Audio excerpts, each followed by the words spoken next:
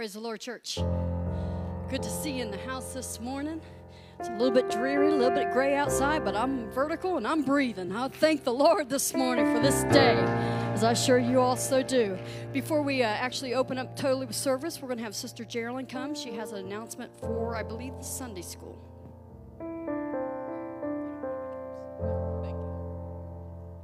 Good morning, everybody. So I have 3 announcements for Sunday school. Our first one is Friday night. This coming Friday night, we're having game night here at the church for the kids. That's the 23rd. We're doing 6:30 to 9. And if you guys have any like big Amazon boxes or big boxes in general, if you could send them with your kids, they're actually going to make their own box car for a game or something that we're going to do. Then that Sunday is trunk or treat. We are doing the contest again. I don't know if you guys remember last year, a bunch of people decorated their trunks for the kids. Just nothing spooky, nothing scary. But we have 3 gifts for that: a $50 gift card, a $25 gift card, and a $15 gift card. And then our last one is downstairs. We've really been focusing on prayer a lot for probably the last month or so. That's going to be our main focus for the rest of the year. So the kids are going to start bringing home these packets to do. We're trying to teach them the importance of praying every day, at least for a few minutes, focusing on God every day. Even if it's not, necessarily prayer, it's doing something else, but always keeping your mind on something about God.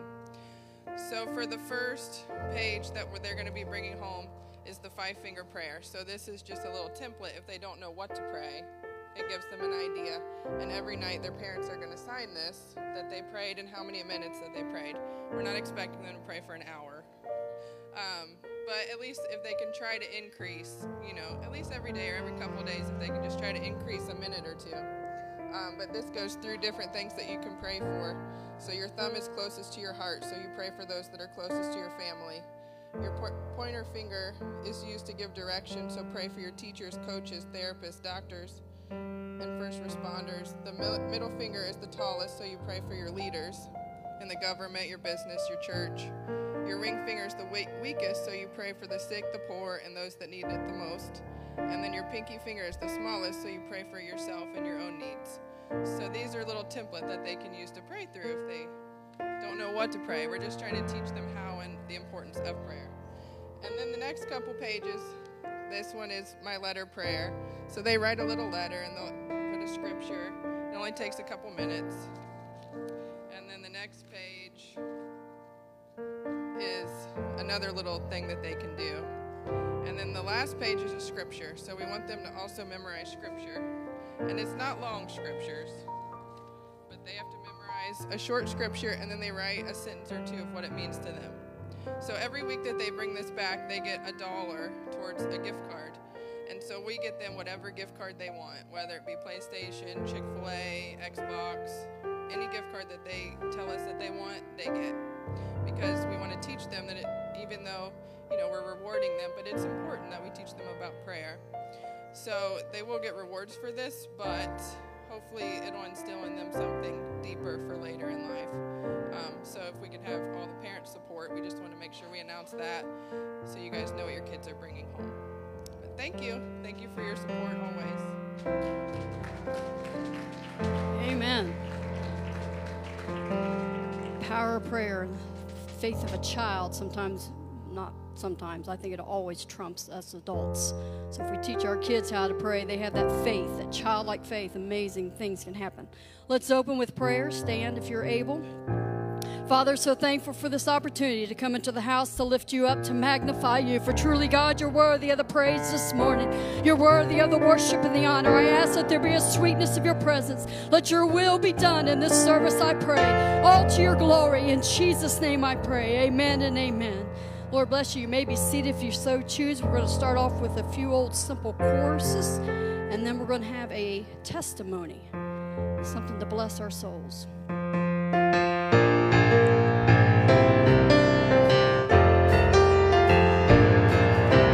I don't know what you came to do, but I came to praise the Lord. I don't know what you came to do, but I came to praise the Lord. I don't know what you came to do, oh, but I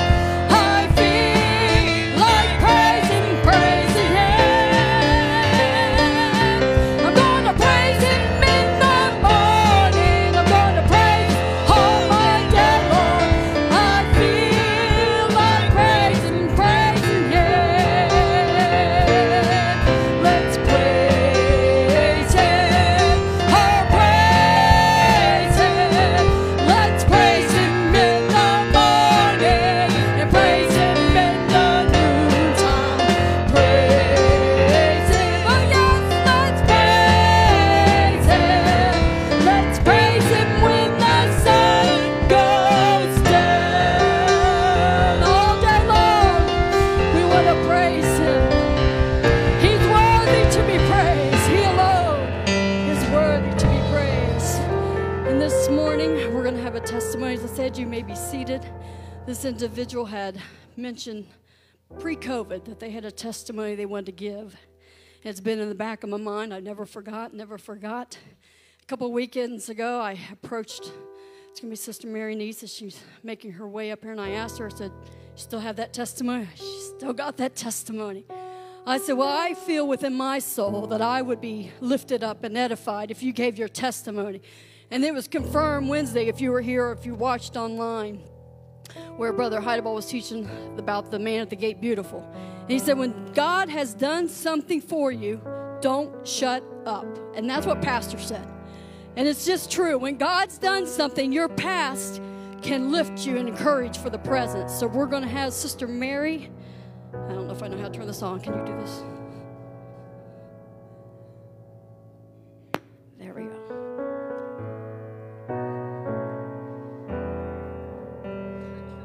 Get situated.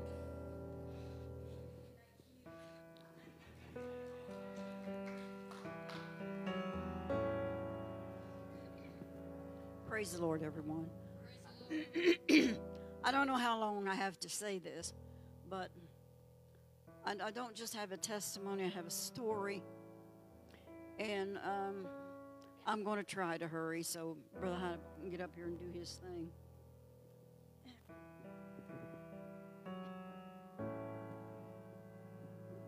My voice is not what it used to be. I used to get up here and sing, lead song service, and worship, dance, shout, carry on.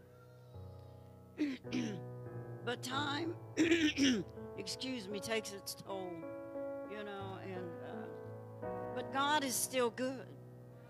You see, God hasn't changed. Life takes over sometimes, and we experience things that we didn't think we'd ever have to experience. But God never changes. He never changes. But I want to start out with a scripture. Maybe close to 40 years ago, I was going through a time in my life when it was taking on a serious change. And I approached God in my bedroom, went upstairs. I was living in the projects, you know, but I was trying to do everything. I was trying to do everything right, you know. But I was broken. I was at a point in my life when I thought, God, I can't go on any longer. I just can't. You've got to give me something. Please, please. Do something. I take these things, these thoughts out of my mind. I need a new start. Please help me, God. And I prayed and I cried before God. And when I finished praying, I opened my Bible, and this is what the Lord gave to me.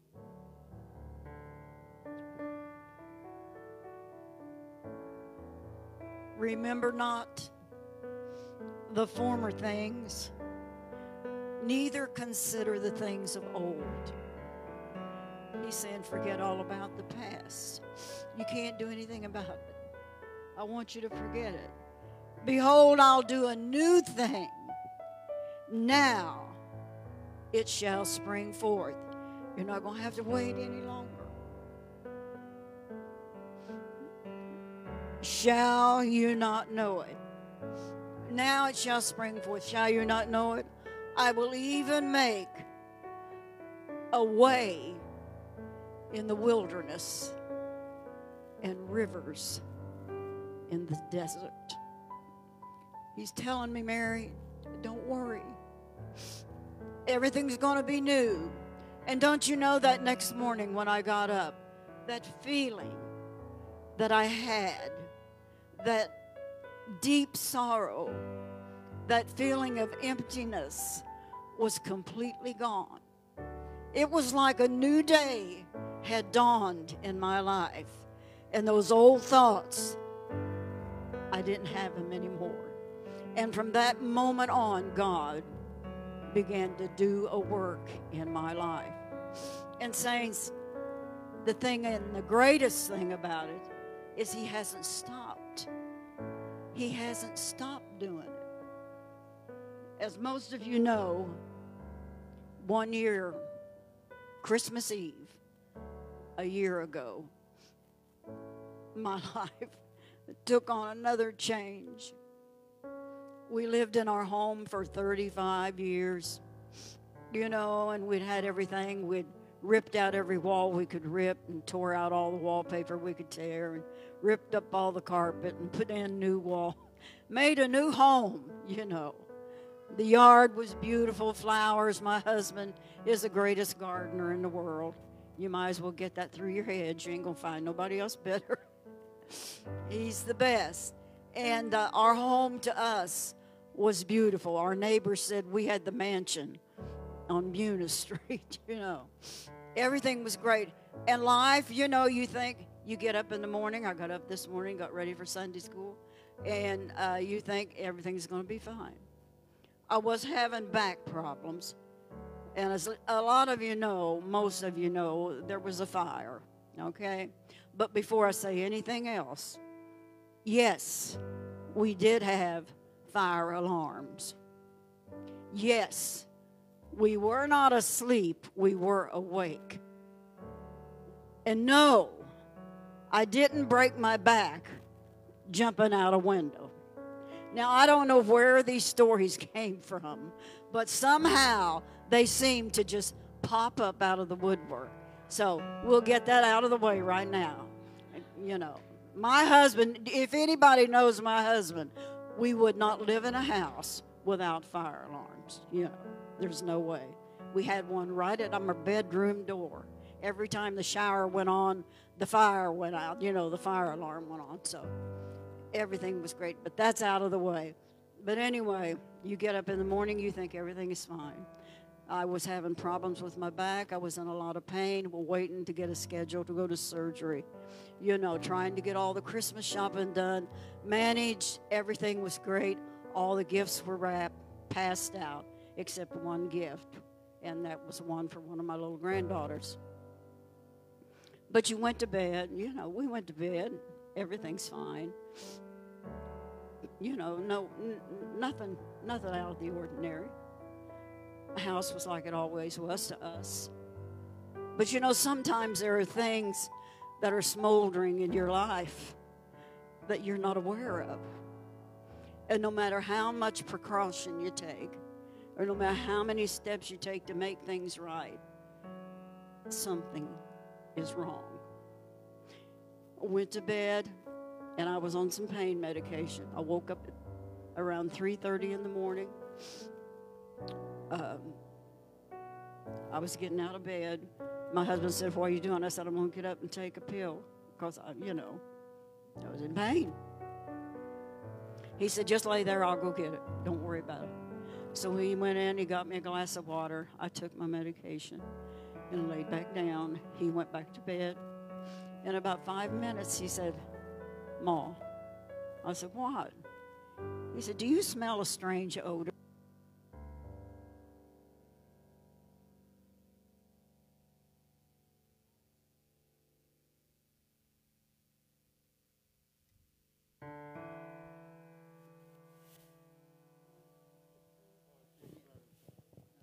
Okay, there, all right. He said, "Do you smell a strange odor?" I said, "No, I don't smell anything." And he said, "Nothing." And he said, "Well, I do." I said, "Well, get up and look around, you know." So he got up, walked all through the house, went down in the basement, checked on Michael upstairs. Nothing. Couldn't find a thing wrong. So he came back to bed. He said, "Well, I do." So he stayed up. And I said, "Well, I better get up and see what's going on." So I got up, walked in the kitchen, checked around, smelled, sniffed, you know. And I couldn't find anything. I said, "Well, maybe it's a furnace, you know. Maybe we ought to call CG&E. Something may be wrong, you know." "No," he says, "I don't think it's a furnace." He checked everything down there. After we did a complete look over in the house. We went in the living room. He turned TV on, watched, sports. And we sat there, and for a few minutes, and I told him, I said, well, I don't feel real good, honey. I'm going to go back to bed. And all right, he said. So I went in there, laid down, and I was in there for about 10 minutes maybe. And all of a sudden, this black smoke came billowing out of the register in my bedroom.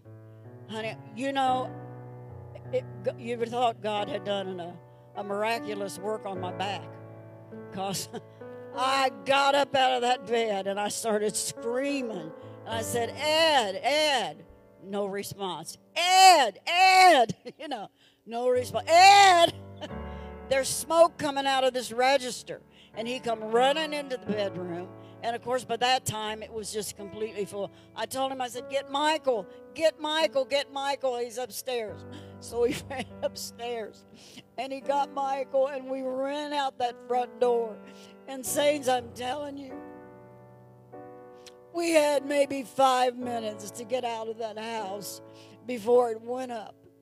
And it was horrible, horrible. I tried to go back in the house because I left my walker. I left my shoes. I didn't have any. All I had on was a nightgown. And I told him, you couldn't get back in. You couldn't. There's no way you could get back. He tried to get back in, and he just about lost. He was disoriented by the time he got back out. And we went out on the front. Couldn't call 911. I old fogey. We didn't believe in cell phones. Phone wouldn't work. Couldn't call anybody. So I told him, I said, go next door. Go next door to Buford's. Call the fire department. So he went next door, ran over and knocked on the door, couldn't get a response. Started coming back, and I saw Buford coming to the door. I said, honey, he's coming. Go on back. So he went back, and, of course, they called 911. And I was sitting there shivering, and Michael sitting over there on the chair. And I asked Buford, I said, have you got a blanket or something I could wrap up in? So he gave me. His wife sent me a pair of house shoes and a blanket. And by that time, the house was just billowing with smoke. And I told Ed, I said, honey, why don't you walk me over to Buford's house? And so he did. He had to practically carry me. By that time, I was feeling the pain. And I went over, and by the time I sat down on my neighbor's couch, and I looked over to the house, flames were just billowing out of that living room. And I thought, oh, God. I told Michael, I said, Michael, honey, we'll never live in that house again. Everything that we had, had just gone. It was just gone. At least that's what we thought, And by the time, I'd come to myself, and Ed came over to the house, and he said, Ma, he said, I don't know what we're going to do. I told him, I said, well, at least we've got the car. The car was in the garage, And he said, well, we ain't got no keys to it. I said, well, my God, I said, that's right. I said, my keys are in the car. The key, everything, insurance card, everything. Driver's license, all my important stuff was in my purse. Anybody that came to my house always knew I was sitting in this one chair right by this table, That's where I lived. And I always set my purse right down beside me on the floor. And I told Ed, I said, oh, God. I said, everything, what are we going to do? I can't even call the insurance company, don't know the phone number. Tried to call my kids, couldn't remember their phone numbers, But you know what? The miraculous thing about it is God did all the work for me. He did it all. And Ed said, well, let me go, and I'll talk to one of the firemen and see if maybe your purse is still there. So he went out and talked to one of them, and he said, you didn't by any chance see a black purse sitting by the chair? The chair was completely burned up. And he said, well, just as soon as things calm down, I'll go in and check, you know. And a few minutes later, he comes to Ed, and he says, is this what you're looking for? And there was my purse, a little waterlogged. But there it was. And then there my wallet, the car keys. We had car keys, you know. I had insurance card, had everything I needed, you know. And so my neighbor, you know, he made the phone call to the insurance company. And within minutes, 5 minutes maybe, the insurance agent right there, standing beside my husband, watching the house burn. You know, couldn't have gotten rid of, I couldn't get in touch with any of the kids. Didn't, you know, I tried every number I could to call Eddie, and every number was wrong, you know. And so it just happened that my little next door neighbor was, I don't know, computer friends, I don't know what you call them, with my granddaughter. And she had called Mary and told her, your grandma's house is on fire. And of course, Mary went in and told her mom. And Christina screaming, you better not be lying to me, I'll kill you, you know. And so anybody that knows Chris knows that's the way she is. And when she got on and they showed her pictures of it and she started screaming. So she gets on the phone and calls. I don't know how, but by a miracle, all the children were notified. All my husband, standing there alone. All my children, all of them were there, standing by my husband's side, encouraging him, helping him, going in and checking things, you know. And then I remembered, you know, we had one Christmas present that was other than Michael's down in that one safe room that we have. And none of his stuff was touched. But little Kaylee's gift. All the kids had come over that day and took all their gifts home. We had one gift left, and that was little Kaylee's present. And it was under the piano in the living room. And I told Ed, I said, oh my God, I think Kaylee's gift is probably burned up. And don't you know, the piano was completely destroyed. The furniture was burned up. Everything destroyed. But that one gift was laying right there, still in the bag that I had put it in, waiting for them to come and pick up. Jimmy and Missy had brought over our cards for Christmas, and I laid them on top of the chest in the bedroom. And I told Ed, I said, I wonder, you know, wonder what happened to them. So he asked the fireman, he said, did you by any chance see any cards sitting in the bedroom? And a few minutes later, here he comes. Is this what you're looking for? Everything it seemed like that seemed important to us, you know, is this what you're looking for? God cares for the little things. He cares, saints. Have you got a promise that God made to you 30, 40 years ago? That promise is still good. He never goes back on a promise. Remember that, saints. He never forgets what he told you he would do. Don't give up, because God didn't give up on me. We had no chance of getting out of that house. For years, Michael was born, I had that dread. What would happen if we had a fire in this house? How would Michael ever get out? 35 years later, that dream became a reality, except for one point. Michael got out. Michael was saved. Everything that we needed, God. And saints, I could tell you stories about that incident and about life afterward, We were immediately displaced, didn't have a home.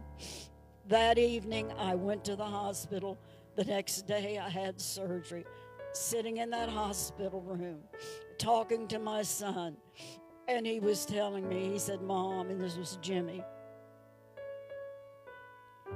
He said, when I was walking through that house and I saw all this, I was thinking, it's just stuff.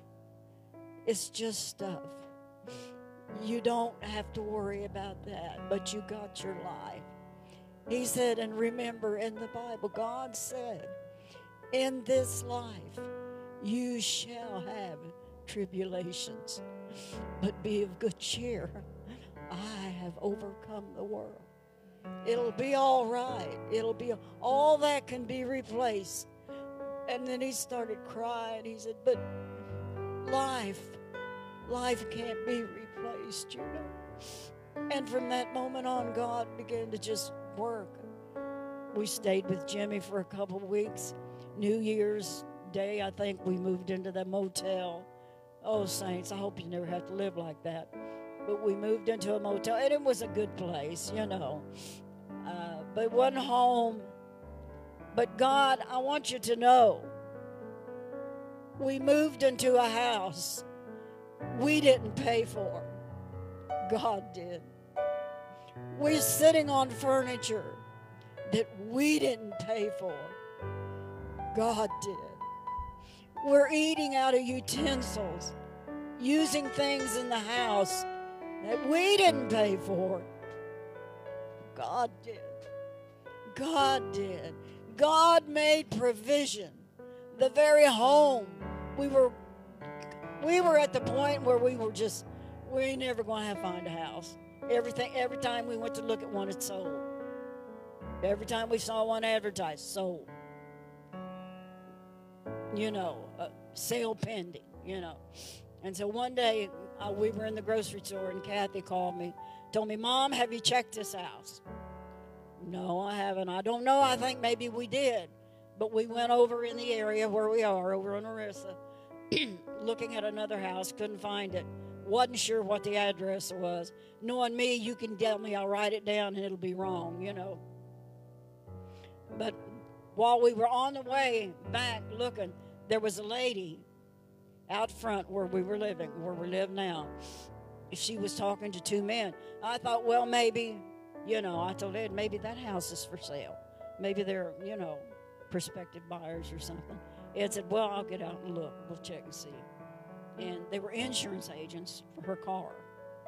And he asked her about the house down the road, and she said, well, I don't know if that house is for sale, but this one might be. You know, you want to come in and look at it? And, you know, took us off the street, took us in her home, showed us everything, complete strangers. I didn't know her. She didn't know me. But the minute I walked through that front door, I told Ed, I said, this is the house. This is it. And everything just kind of fell in place. And so we're in a place. God promises. God keeps his promise. Don't give up. If he made you a promise 40 years ago, honey, that promise is still good. And he's still working and has worked all these years. When I went through cancer service, God was fulfilling that promise. When I had my heart surgeries, God was fulfilling his promise. I'll do a new thing. Now it shall spring forth. Shall you not know it? I'll make a way in the wilderness, and I will bring you water in your desert. Don't go back on God. Believe what he tells you. Know that his promises are real. He's the same yesterday, today, and forever. And I know when I wake up tomorrow, whether it be in Glory or whether it be in Middletown, the promise will still be just as fresh and just as good as it was then. Saints, I want you to know I appreciate everything that you did for me. Every card, every dollar, every stick of cloth. I told my husband, I feel like a new bride. Something old, something new, something borrowed, something blue. I had it all and didn't have to pay for any of it. You see that? That's God. That is my God. Thank you, Jesus. Thank you, Heaven. Thank you, thank you, thank you, thank you. Hallelujah. Shalom.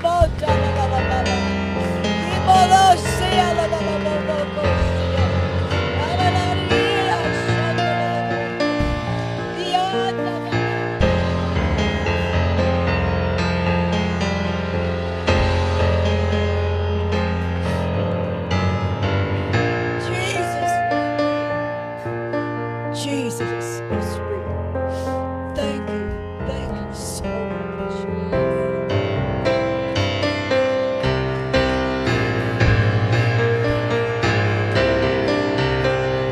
Shout with the voice of triumph.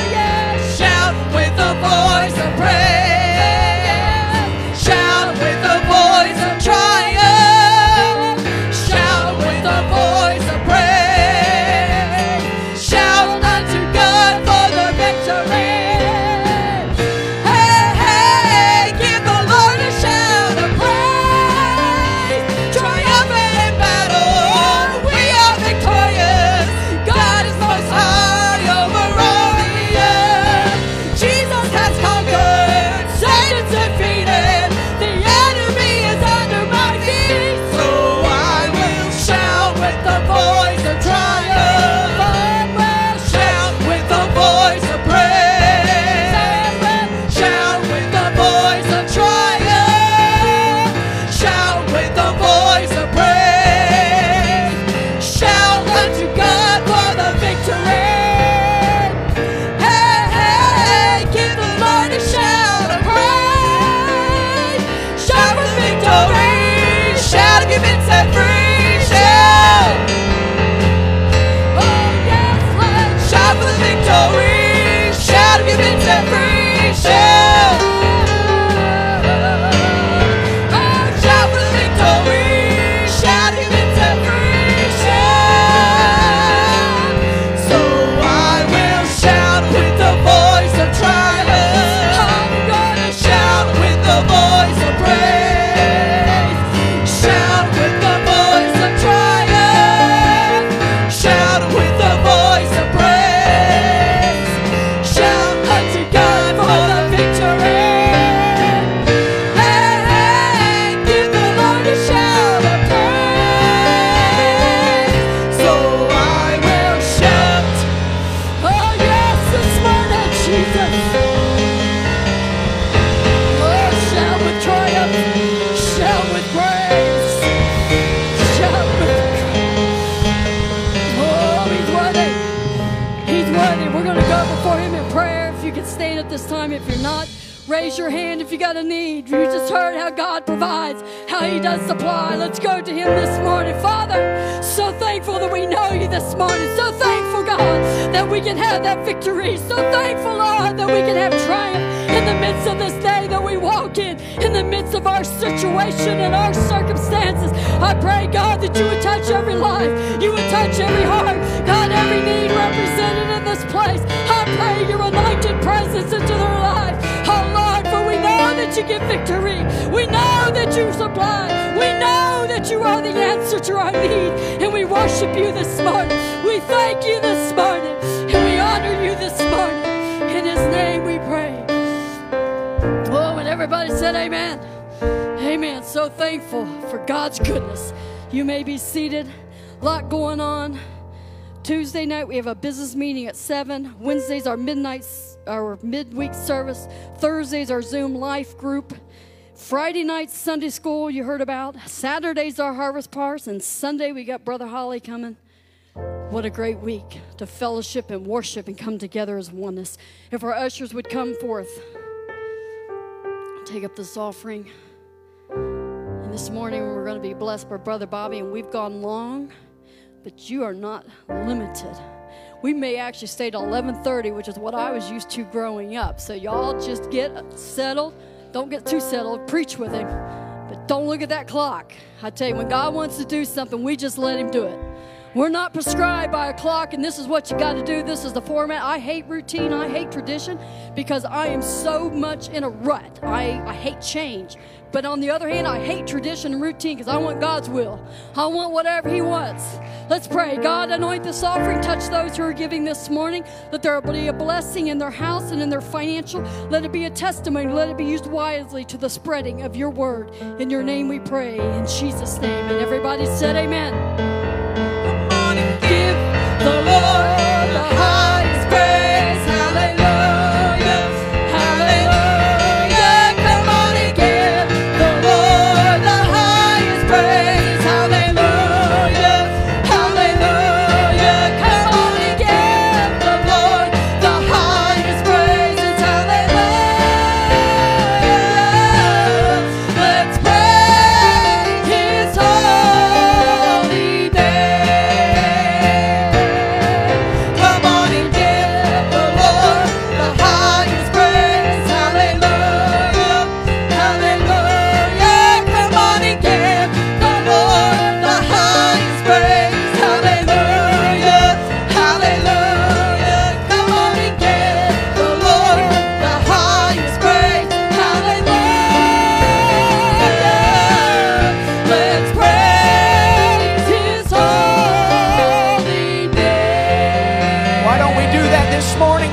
Praise his holy name in this place. Hallelujah. Hallelujah. Hallelujah. Amen. Amen. I don't know about you, but I feel the Holy Ghost in this place. Amen. Thank you for that testimony, Sister Niece. As she was talking and the Spirit just began to move in this place, I began to scan the crowd, and I thought to myself, if Truth Tabernacle had a book of testimonies, and we could begin to have individuals in this place write chapters of those books, we've got some testimonies in this place. God has been faithful. Hasn't God been faithful? God's been so good to us. Amen. And as Sister Glenda said, we're so blessed. Brother Bobby Gardner is going to preach to us. I do want you to know he has been sentenced to the lapel mic because... but preach with him as Brother Bobby comes and gives us the word of the Lord. Come on, Brother Bobby.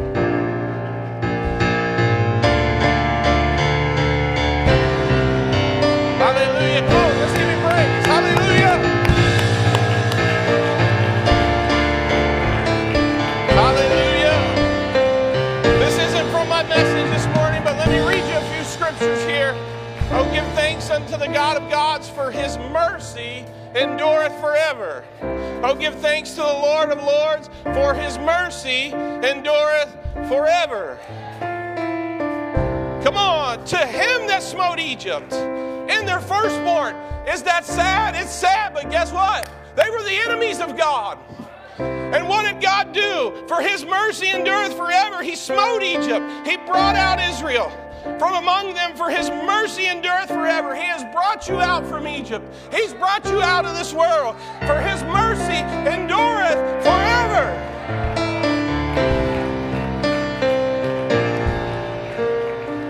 He made Israel to pass through the midst of it. For his mercy endureth forever. He overthrew Pharaoh and his host into the Red Sea. He's overthrown your enemies into the Red Sea. Your enemies were chasing you. You didn't know how you were going to make it. Sister Niece, Brother Niece, you didn't know how you were going to make it, but his mercy endureth forever. That is Psalm 136. Go home and read it.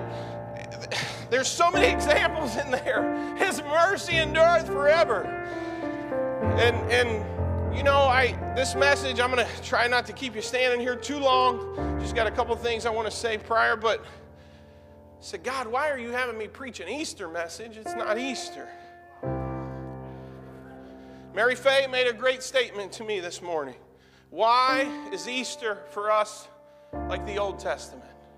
Why is it the Day of Atonement one day a year? Why is it not every day the living, breathing, victorious God in our life resurrected? We have life. Hallelujah. We can be victorious this morning. We can be victorious every day because He rose again. Hallelujah. I'm going to try to settle down here. You know, I played football in college, and the best part of a college football game was the tunnel and all the excitement before the game. And when I started preaching, I was that way. I would be burned out by the first 10 minutes. I would be exhausted. And it's like, no, you got to preach, man. But I do want to say, yesterday was a beautiful wedding. Brother Sean Neese, that wonderful, wonderful wedding. They're a wonderful couple. We're excited about your future. And I got to thinking, I think something that would have been really awesome in that wedding is we had the pastor, you mentioned this, the game tape of Brother Sean Neese playing Pee-wee football, but I don't know if Rachel would have liked that. But I was thinking, Brother Sean, you and I, and maybe Rex too, we could maybe do a one-game offensive line for the Cincinnati Bengals, and maybe Pastor and Brother Rex, and we'll say, hey, donate it to charity. And they'll say, what charity? To our building fund. That would be awesome. I'm just joking. Pastor had to help me get this mic on today. My shoulders are so bad from football. Mary Faye always helps me get my other suit jacket on. And so I don't want to go back and play any football, but I am thankful. God actually used football. I found the apostolic faith in college. Playing football, I had a couple teammates that were apostolic, and I had the Holy Ghost. But one night in their house, we had been praying for about 3 hours. I know I told this testimony a couple years ago, and God kind of took me back this morning. And after about 3 hours and a cloud of smoke in that room, they asked me, have you been baptized in Jesus' name? And I went home angry. I said, God, I serve you. I'm passionate. How could I not have the truth? All these years, I shouldn't say all, it was a couple of years, but I was pretty radical at that time. Pastor remembers the radical days of me swinging the towel, and I baptized somebody in a bathtub before. That was awesome. I baptized somebody in a YMCA before. That was awesome. I think we need to get back to those days. Hallelujah. But God took me back to, and those guys preached the truth to me, and I found the apostolic truth, and it's been almost 20 years, and thank God. We're not going back, people. We're going to keep pressing forward. We got the truth. We got the truth. Come on. We can't just be Pentecostal. We can't just jump and shout. We got to have Jesus' name baptism. We got to have the oneness of God. Hallelujah. We got to be separated from the world. Pastor, thank you so much for this opportunity. All you and Sister Heidebald do, the ministry team. This is a wonderful, wonderful church. What a loving church. There's so many of you that have encouraged me, and you're so loving, and I thank you for all that. Let's get to the scripture. Let's go to Exodus 25. I know you've been standing. I'm going to try to get you seated here in a second. I really like to read one text, but I think for this message we need to read two. We're going to go to Exodus 25, 17 through 22. I'm going to read really, really fast. And thou shalt make a mercy seat of pure gold. 2 cubits and a half shall be the length thereof, and 1.5 cubits the breadth thereof. And thou shalt make 2 cherubims of gold, of beaten work shalt thou make them, the 2 ends of the mercy seat. And make 1 cherub on the one end, and the other cherub on the other end. Even of the mercy seat ye shall make the cherubims on the 2 ends thereof. And the cherubims shall stretch forth their wings on high, covering the mercy seat with their wings. And their faces shall look one to another. Toward the mercy seat shall the faces of the cherubims be, and thou shalt put the mercy seat above, upon the ark, and in the ark thou shalt put the testimony that I shall give thee, and I will meet with thee, and I will commune with thee. From above the mercy seat, from between the 2 cherubims which are upon the ark of the testimony, of all the things which I shall give thee in the commandment unto the children of Israel. Let's go over to John 20, and then after this I'll get you seated. Verse 11 and 12. John 20, 11 and 12, it says, "But Mary stood without at the sepulchre weeping. And as she wept, she stooped down and looked into the sepulchre, and seeth two angels in white," two angels in white, "sitting, the one at the head and the other at the feet, where the body of Jesus had lain." And I want to preach to you this morning from the tabernacle to the tomb. From the tabernacle to the tomb. Let's pray. Jesus, thank you for your power in this place. Thank you for Sister Niece and Brother Niece and their testimony, God, for your mercy. Your mercy endureth forever. God, speak to us this morning from the mercy seat. You are the mercy seat. Speak to us, God. We've got to hear your voice. Take us, God, into the Holy of Holies this morning. God, we don't want dead church. We want a live church. We want to be in the Holy of Holies. Oh, God, when we finish here, let your presence have dwelled above us, around us, in us, through us. God, make us different. And then, church, in this last hour, God, it'll be greater than Azusa Street, Lord. That this will be a place of experience every service. Oh, in Jesus' name, you may be seated. I apologize for keeping you standing for so long. Hallelujah. Jesus, Jesus, Jesus. Come on, church. We got to. Azusa Street was great. I love hearing about Azusa Street, but I'm ready to hear about True Tabernacle right here in the last day. And every service we come to, that God's presence is moving. We're expecting, we're seeing signs, miracles, and wonders. And we are apostolic in doctrine and Pentecostal and experience. And we get behind Pastor and Sister Heideball and their vision and what this church is going to be. Amen. Amen. This morning, when we look at the mercy seat in the tabernacle, we find inside the Holy of Holies was the Ark of the Covenant. You had a cherubim on one end and another cherubim on the other end. Their wings would stretch forth, covering the mercy seat. On this mercy seat would be where the presence of God dwelt, and he would commune with the high priest there. Inside the Ark of the Covenant, you would find the stone tablets, the golden pot of manna, and Aaron's rod that budded. This would demonstrate the law of God, the provision of God, and the authority of God. We can most clearly see this in Hebrews 9, 1 through 5. Then verily the first covenant had also ordinances of divine service and a worldly sanctuary. For there was a tabernacle made, the first, wherein was the candlestick and the table and the showbread, which is called the sanctuary. And after the second veil, the tabernacle, which is called the holiest of all, which had the golden censer and the Ark of the Covenant overlaid round about with gold, wherein was the golden pot that had the manna, and Aaron's rod that budded, and the tables of the covenant. And over at the cherubims of glory, shadowing what? The mercy seat. Hallelujah. In that box, it represented victories from God of how he gave them the law, the authority and provision, but yet it represented failures as well that would have to be covered by the mercy seat of God. Moses had to be given a second set of tablets after witnessing the people of God worshiping a golden calf. If you have your Bibles, Exodus 32, 19 and 20, and it came to pass, as soon as he came nigh unto the camp, that he saw the calf and the dancing.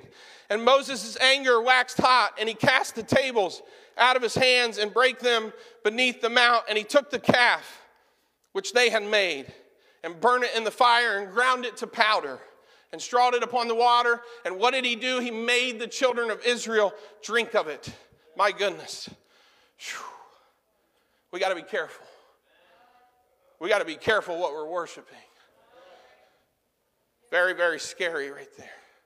The pot of manna, they got tired of the food from heaven.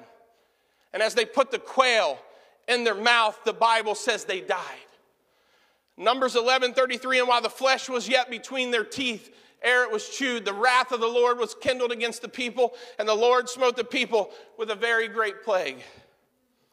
Psalm 78, 29 and 31, so they did eat and were well filled, for he gave them their own desire. They were not estranged from their lust, but while their meat was yet in their mouths, the wrath of God came upon them and slew the fattest of them and smote down the chosen men of Israel. How sad that they couldn't stop.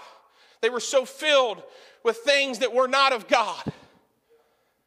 The rod that budded, the great high priest, had led the Israelites into pagan worship, but yet God gave him the authority as the high priest. God still had him as the high priest. Number 17, 5 and verse 8. In verse 5 it says, it shall come to pass that the man's rod whom I shall choose, come to pass that the man's rod, whom I shall choose shall blossom. And I will make to cease from me the murmurings of the children of Israel, whereby they murmur against you. And it came to pass, verse 8, that on the morrow Moses went into the tabernacle of witness, and behold, the rod of Aaron for the house of Levi was budded and brought forth buds and bloomed blossoms and yielded almonds. That's a victory. There's authority. But what happens? Exodus 32, 21 and 24, Moses said unto Aaron, what did this people unto thee, that thou hast brought so great a sin upon them? And Aaron said, let not the anger of the Lord wax hot. Thou knowest the people, and they are set on mischief. For they said unto me, make us gods which go before us. For as for this Moses, this man brought us up out of the land of Egypt. We wot not what has become of him. Just be careful. When you're spending time with God, when you get alone with God, an attack might come. And the attack against Moses was coming. And I said unto them, whosoever hath any gold, let them break it off. So they gave it me, then I cast it into the fire, and there came out this calf.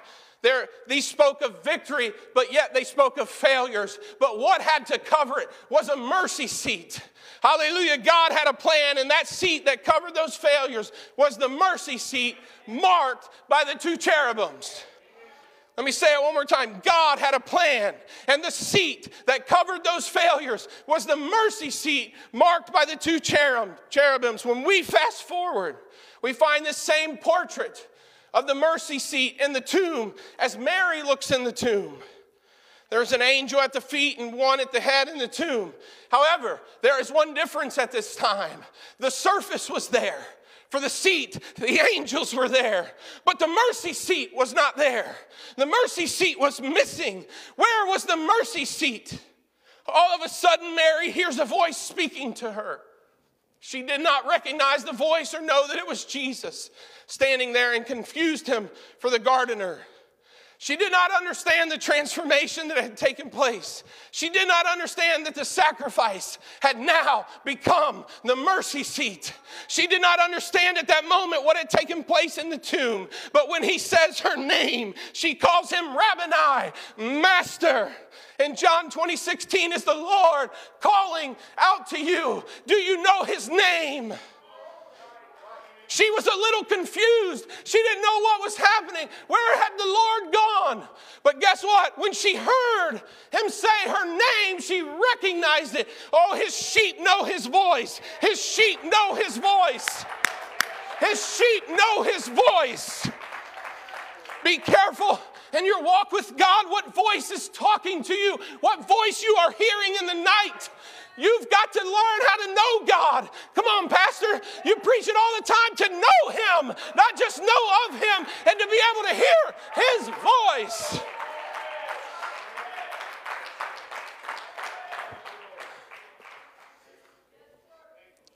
The sacrifice also became the mercy seat, and this mercy seat was alive and walking around. The mercy seat was now transportable without the help of man. As they would move the tabernacle in the Old Testament, man still had to carry it. But now he said, I am the ultimate sacrifice, and no man should carry me.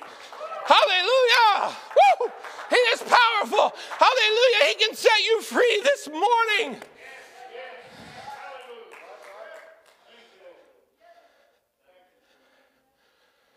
If you have your Bibles, go. I don't know if I'm preaching or preaching. Romans 3. It's Sunday school. It's Sunday school. We can use a little scripture, right? Romans 3, 21 through 25. Hopefully I'm not going to have to read too much scripture after this. But now the righteousness of God without the law is manifested, being witnessed by the law and the prophets. This is Romans 3, 21 through 25. Even the righteousness of God, which is by faith of Jesus Christ unto all and upon all them that believe, for there is no difference. We know this scripture. For all have sinned and come short of the glory of God, being justified freely by his grace through the redemption that is in Christ Jesus.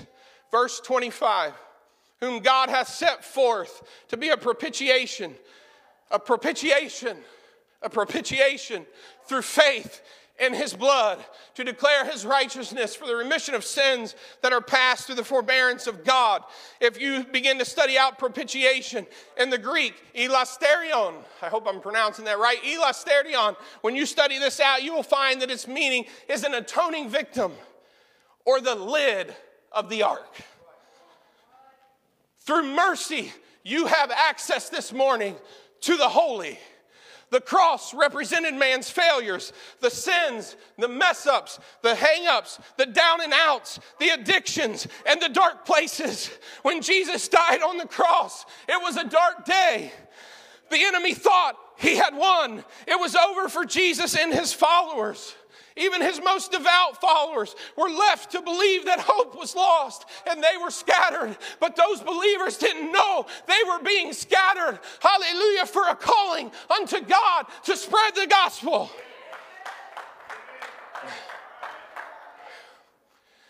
My wife, as you know, is from Venezuela. 2 years ago at Spanish camp, because we didn't have camp this year, but we're going to have camps again. God tarries, we're going to have camps again. God's going to bring the apostolic people back together. Hallelujah. We're not going to bow down to COVID. God is going to bring us through, and we're going to be together. Amen. But the evangelist had said 40,000 apostolic UPCI believers, and Venezuela had been scattered.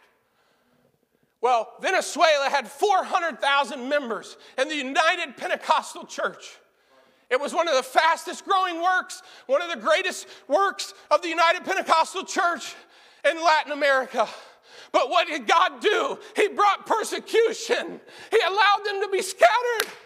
And the gospel is going all over Latin America now. Woo! And trust me, I've been to Venezuela. I've been in those services. You look out and there's a sea of people, and they might not have a lot, but they're hungry for God. And God is saying it's time. No matter if you have a lot or you don't have a lot, we got to be hungry for God.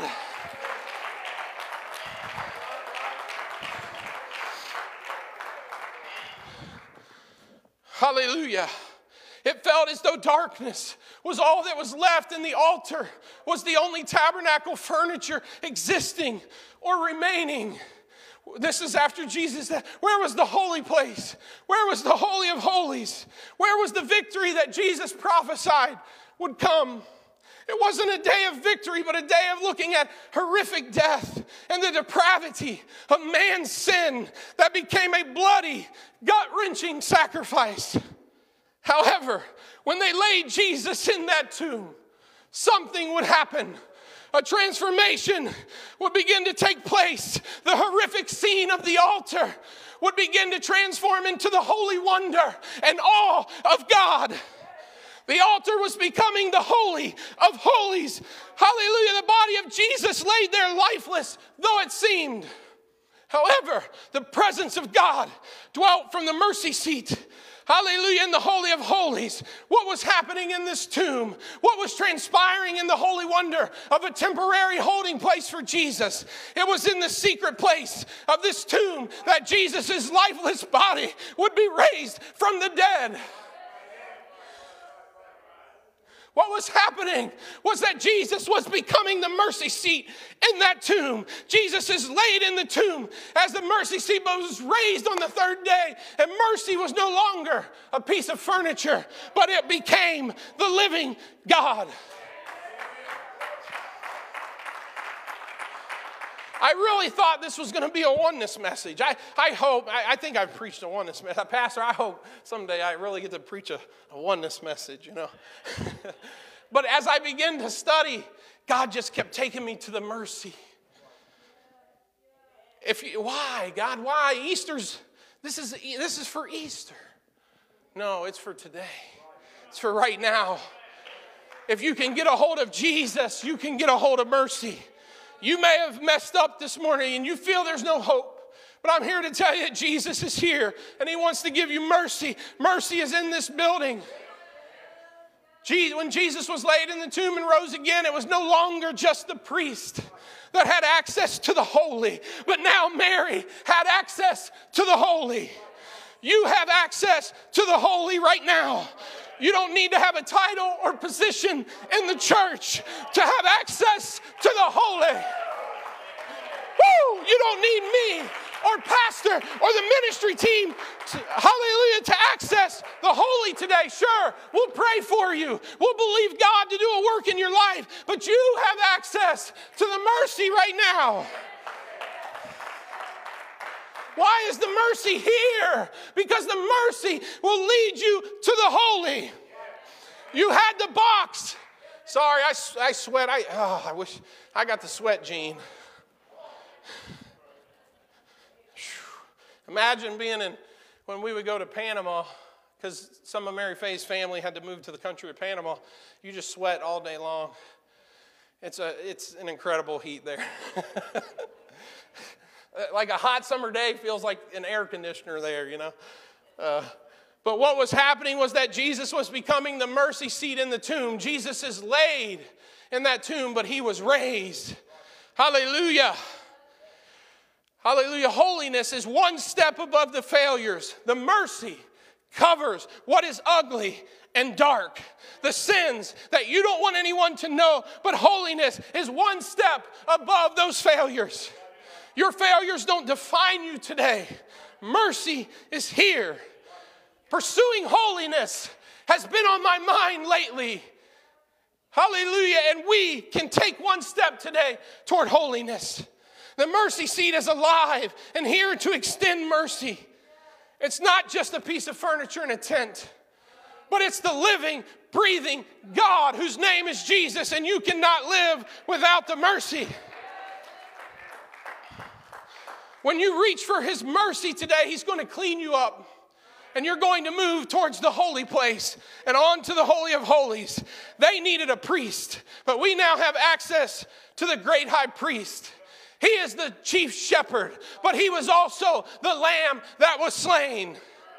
The shepherd protects you, but he also lays down on the cross for you. The lamb that was slain got up in victory on the third day so that you could have an abundant life. And I'm going to say this, I think the greatest thing about Pastor Heidebel is he exemplifies a shepherd. He lays down his life for this church. Hallelujah.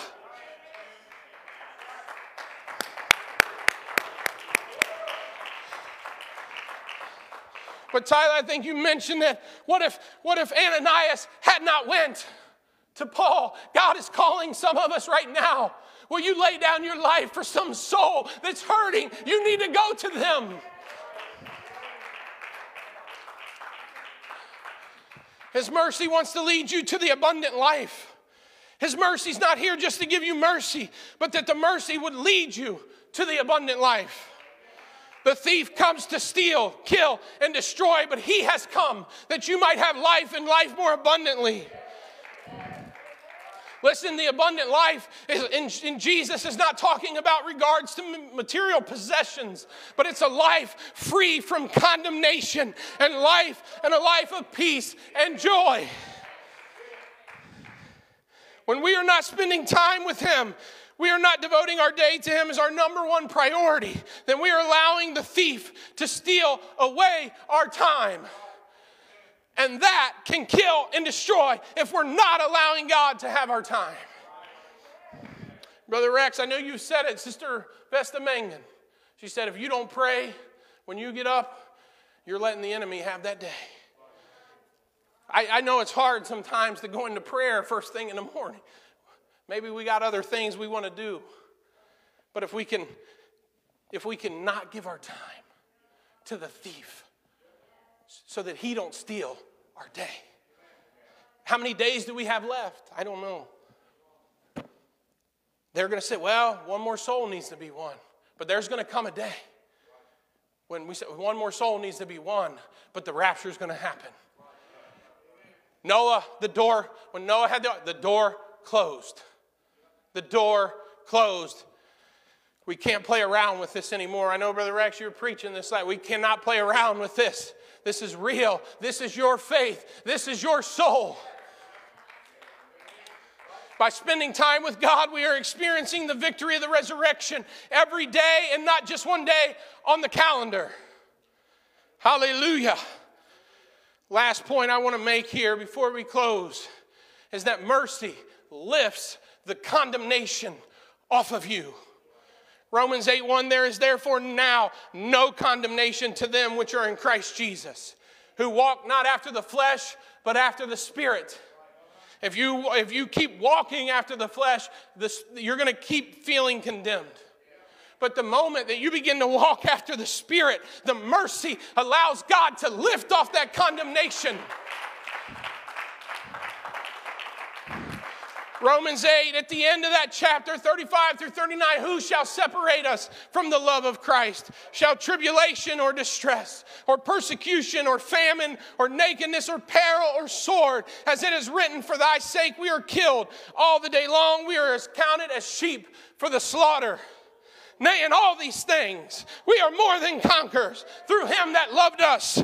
For I am persuaded that neither death, nor life, nor angels, nor principalities, nor powers, nor things present, nor things to come, nor height, nor depth, nor any other creature shall be able to separate us from the love of God, which is in Christ Jesus our Lord.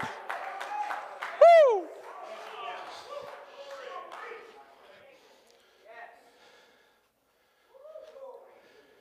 Nothing can separate you from the love of Christ, no matter what you have done.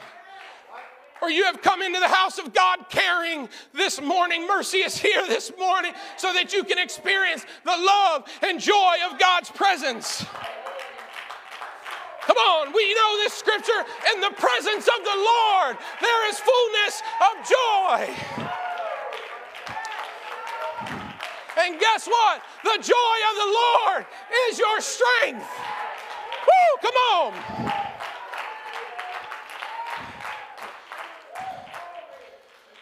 Reaching for the mercy of God this morning will bring his presence. And with his presence will come the joy and the strength to overcome, because you are more than a conqueror. He is risen, and his resurrection is not just for Easter.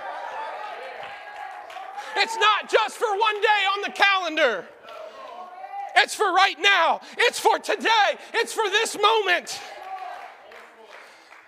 His resurrection extends the mercy, and it holds back. It holds back the judgment. God, no. No. Moses interceded for the people. When will we intercede for someone in our life that needs the mercy? God, right now. Please, no, God.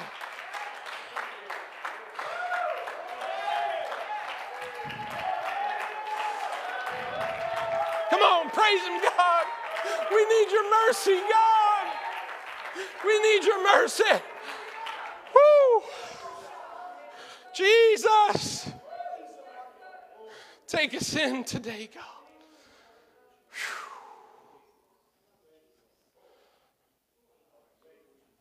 I'm trying to finish. The living mercy seat is pushing back all the fear, the anxiety, the darkness, the accusations of the enemy. But you have to reach for it. Don't turn away from it this morning. There's going to come a time when the mercy won't be there. Hear me out. Grace is unmerited favor. But it doesn't push back the judgment. The mercy turns and says, God, no. It pushes back the judgment. In that box, there was judgment. Aaron had failed. They didn't want the manna from heaven. They wanted the quail. Moses had to break the stone tablets, and God had to give him another one. But the mercy seat covered it.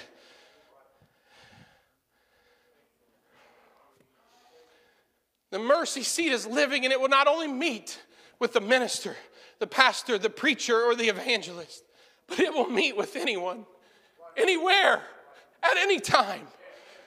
He is available, but are you available? He is reaching and extending mercy towards you right now, but will you reach for him? The musicians can come. I'm going to close. Jesus is saying, bring me the mess up. Bring me the failure. Bring me the hardship. Bring me the pain. Bring me the addiction, and I will replace it with mercy. His mercy is extended this morning. It is reaching for you. Will you reach for it? Hear me out. Your heart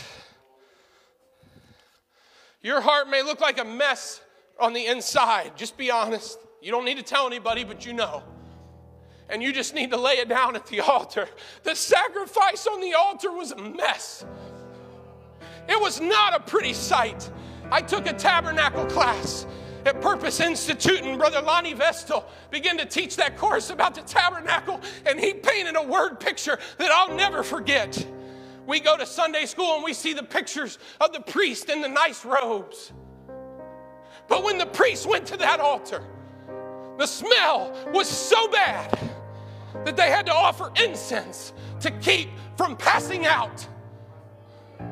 Sin is nasty. It's dark. You may have messed up in your life, and it's so dark. It's so dark that you're ashamed and you feel guilt. But guess what? His mercy is greater. It's stronger. Your heart may look dark, ugly, and sin-stained, but there is a mercy seat with the gold, not from this earth, but from heaven, here ready to cleanse you and offer you new life. Your heart speaks of hurt, but his heart speaks of healing.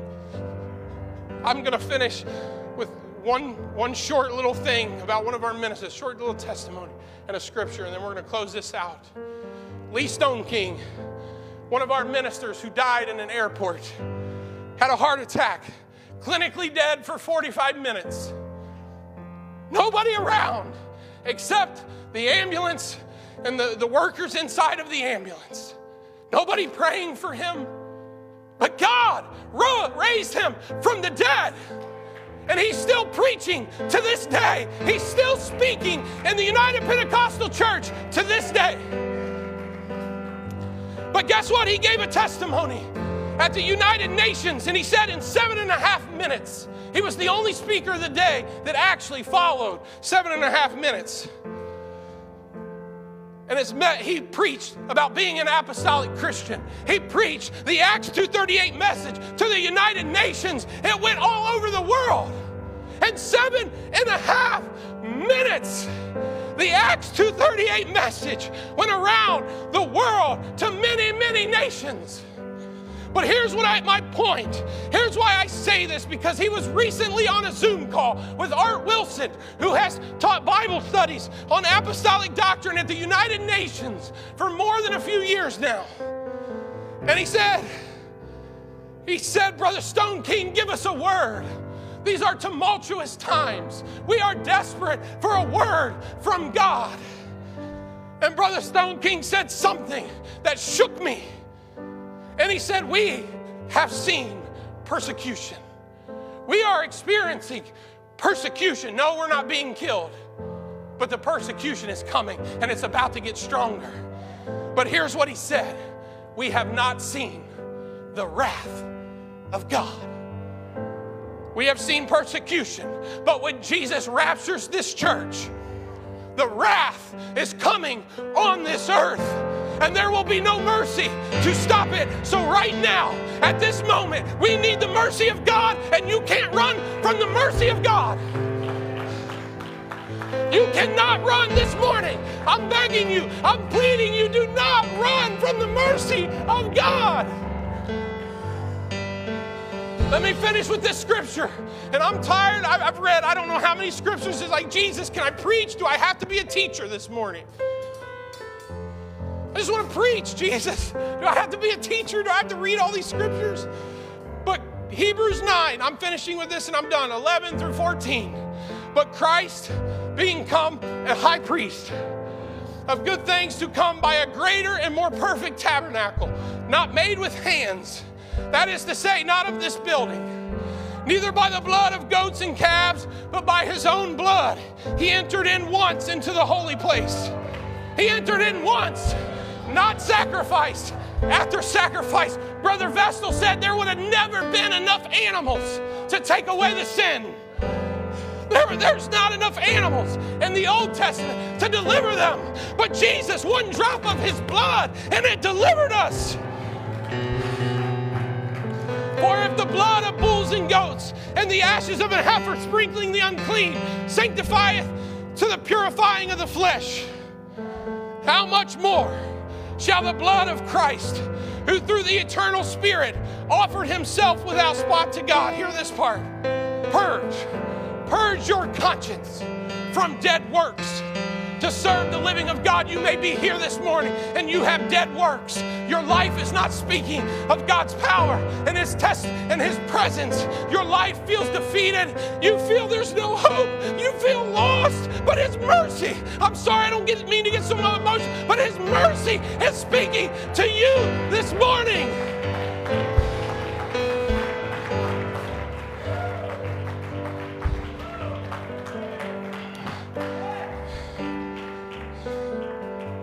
I'm going to close. Mary Faye is Israel. She just loves studying Israel.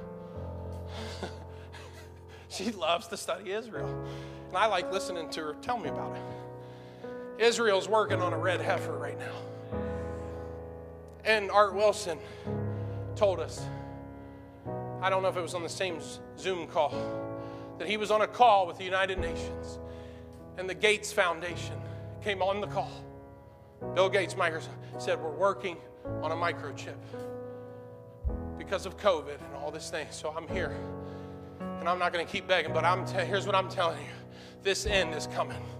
It's going to wrap up. Reach for the mercy. Every sign is here. Every sign. And I want my family, and I want so many people to be saved, but I want to go. I want to go to heaven. We've worked too hard. Sister Niece, you fought so many battles. Brother Niece, we've fought too hard. We have come too far to walk away. Right now, it is time to give your life to God. Go ahead, Sister, man, I'm done. Praise God, this altar is open. If you want prayer, the ministry team will pray for you. Whatever you need this morning, hallelujah. Oh, Jesus, hallelujah.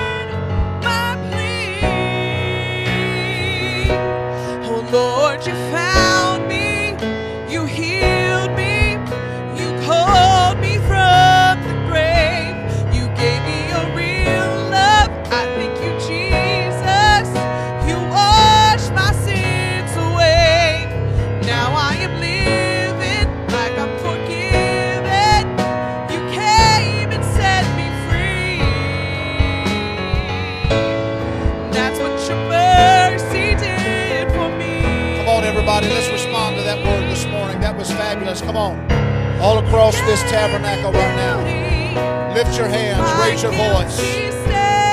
Come on, make that connection with God this morning. Make that connection with him this morning. Come on, respond to his mercy this morning.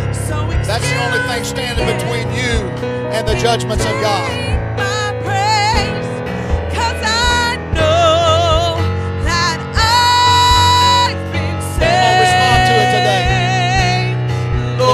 Thank you for his mercy.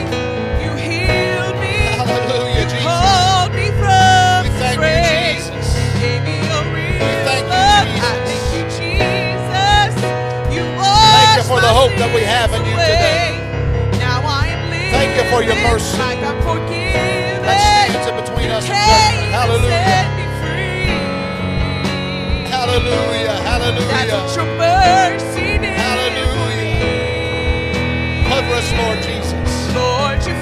Cover us, Lord Jesus. You healed me. Cover us, Lord Jesus. Called me from the grave. You gave me a real love. I thank you, Jesus. You washed it. my Come on, raise your sins voice. away. Now He's I here in the house right now. I got forgiven. Hallelujah. His presence has been here all morning long. We felt His presence. That's what your mercy did. Thank you, Jesus, for reaching for us. Thank you, Jesus, for letting your Spirit flow in the house this morning. Mercy will Thank you, Lord restore me. Thank you, Lord Jesus. Hallelujah. Hallelujah. Let your presence move over us as we respond to that word today.